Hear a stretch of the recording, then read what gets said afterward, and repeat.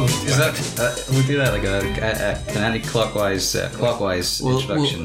This is my... my... little tag, introduction tag. What a strange domino effect. Introduction. Yeah, well, I'm Paul George, spoken word artist, and this is my partner, my cellist, Harvey Laffoy. Yeah, well, it's actually pronounced Laffoy. I always struggle with that. Harvey Laffoy. Harvey Laffoy. Cellist. I'm quite new to it myself, you see, because I'm actually a former champion of another field, but I'm trying to become a champion in this current field. What was the previous field of championship? Well, I'm an Olympic swimmer. You may have seen my body on the news. Many times. I was on the podium, I was on the cereal boxes, and I was also the Harvey Laffoy from the cereal. Yeah. And the podium. Well, I don't want to be considered just by the cereal. Harvey the Body Laffoy. Yeah, well, I try to play that down because every time I'm at a show, everyone's always saying, please, get it out. I'm sick of keeping up this great body. I'm thinking maybe touring will flesh out some of the tighter regions, you know. Get a flabby stomach, and then maybe, hopefully, me and my wife can enjoy ourselves for an evening. And so how did you hook up with this young man? Well, I was in a bar one day. I just heard this beautiful, elegant voice. And then I peeled back a curtain, and he was in the room with just one gentleman, giving a private show. And so he was just speaking directly to him, but I felt like it was me he was speaking to. And then I fell in love. Musically, as they say. Eavesdropping. Well, it wasn't an eavesdrop, that voice was booming through. These private shows, that sounds interesting. That's an interesting avenue to music. Well, I was in the pub one night, and I was writing a letter, and I was reading it out just to myself. And this man came up and just asked me to coaxed me into this room, and behind a curtain. Behind a curtain, yeah. I mean, we did it several times. That wasn't the time that Harvey found us. I think we'd been going for maybe 3 weeks at that point, but, You could tell he was a pro by this point, yes. Yeah. There was an elegance to it. Do you use these experiences to inform your words and your cello? Yes. Yes. Oh, yes. Well, the main thing is basically to make sure that the music sounds perfect every time. As tight and rigid as my former washboard amps. Guess how old I am? 30. That is correct. 30 years old. Wow. Yes. 30.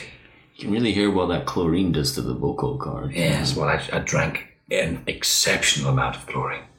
And also when I was in the swimming pool, I would get it in my mouth. Oh, what was the other chlorine? Was that just to acclimatise your body? Yes, well, like a deep-sea diver would put water in the goggles and then consume excessive chlorine. If you drink the chlorine, you become the chlorine, then you can just sail through the water. I mean, that's what he's like with his cello as well. Consumes the cello. I have a piece of cello every night. Then I become the music. I mean, big chicken. He polishes the cello, but he also polishes himself. They kind of become one. I didn't realise you'd seen that.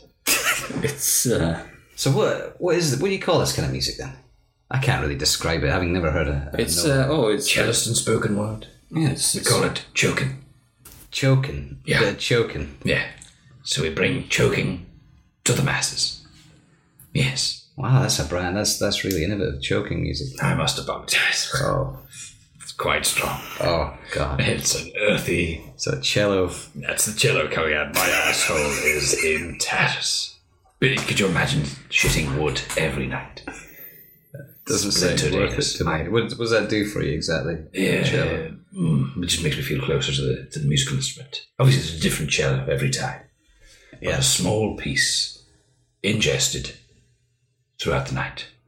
That makes you one with the music. Yeah. Oh yes. I mean, we had to miss a few shows. Do you eat anything bizarre? I quite often get dictionaries and thesauruses and just smell them. What's your favorite word to smell? Oh. If you're getting the dictionary out, you're flipping back, and there's obviously a page. Capricious. Oh. This man here quite likes the word insouciant. You like that? Oh yes. Like the sound of that. You'll quite often find these words. Pisses through the lips. Do you know what word I like? Oh, hawk.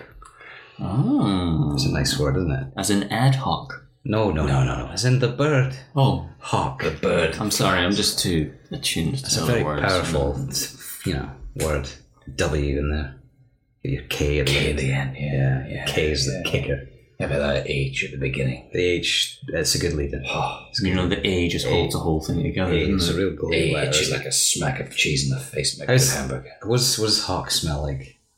Have you smelled hawk? Yeah, smell hawk. Hawk. Smells like fresh air hitting you the minute you open the door. Yeah, it's like a big gust of wind. Oh, God. Real adventurous smell must be, I imagine.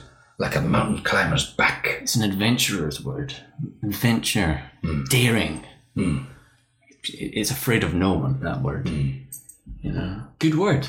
Thank you. I respect you more now. I don't know a lot of words, but You respect the you ones more now. See, that's the power of words. is. That's So when you the first power saw of me, there was no respect whatsoever. you Now did- hawk comes out. You didn't look like a hawk man when I first saw you, but Well, I'll tell you what, I'm smelling hawk tonight. Let's move on. So what market are you aiming for here? Well, we're hoping that everyone from the urban youth to, Gladys in her retirement home, old Gladys, can enjoy this music with her friends. Maybe bring the urban youth in. We're bringing people together. So we want fans from the urban youth, we want the old, and definitely those from the streets.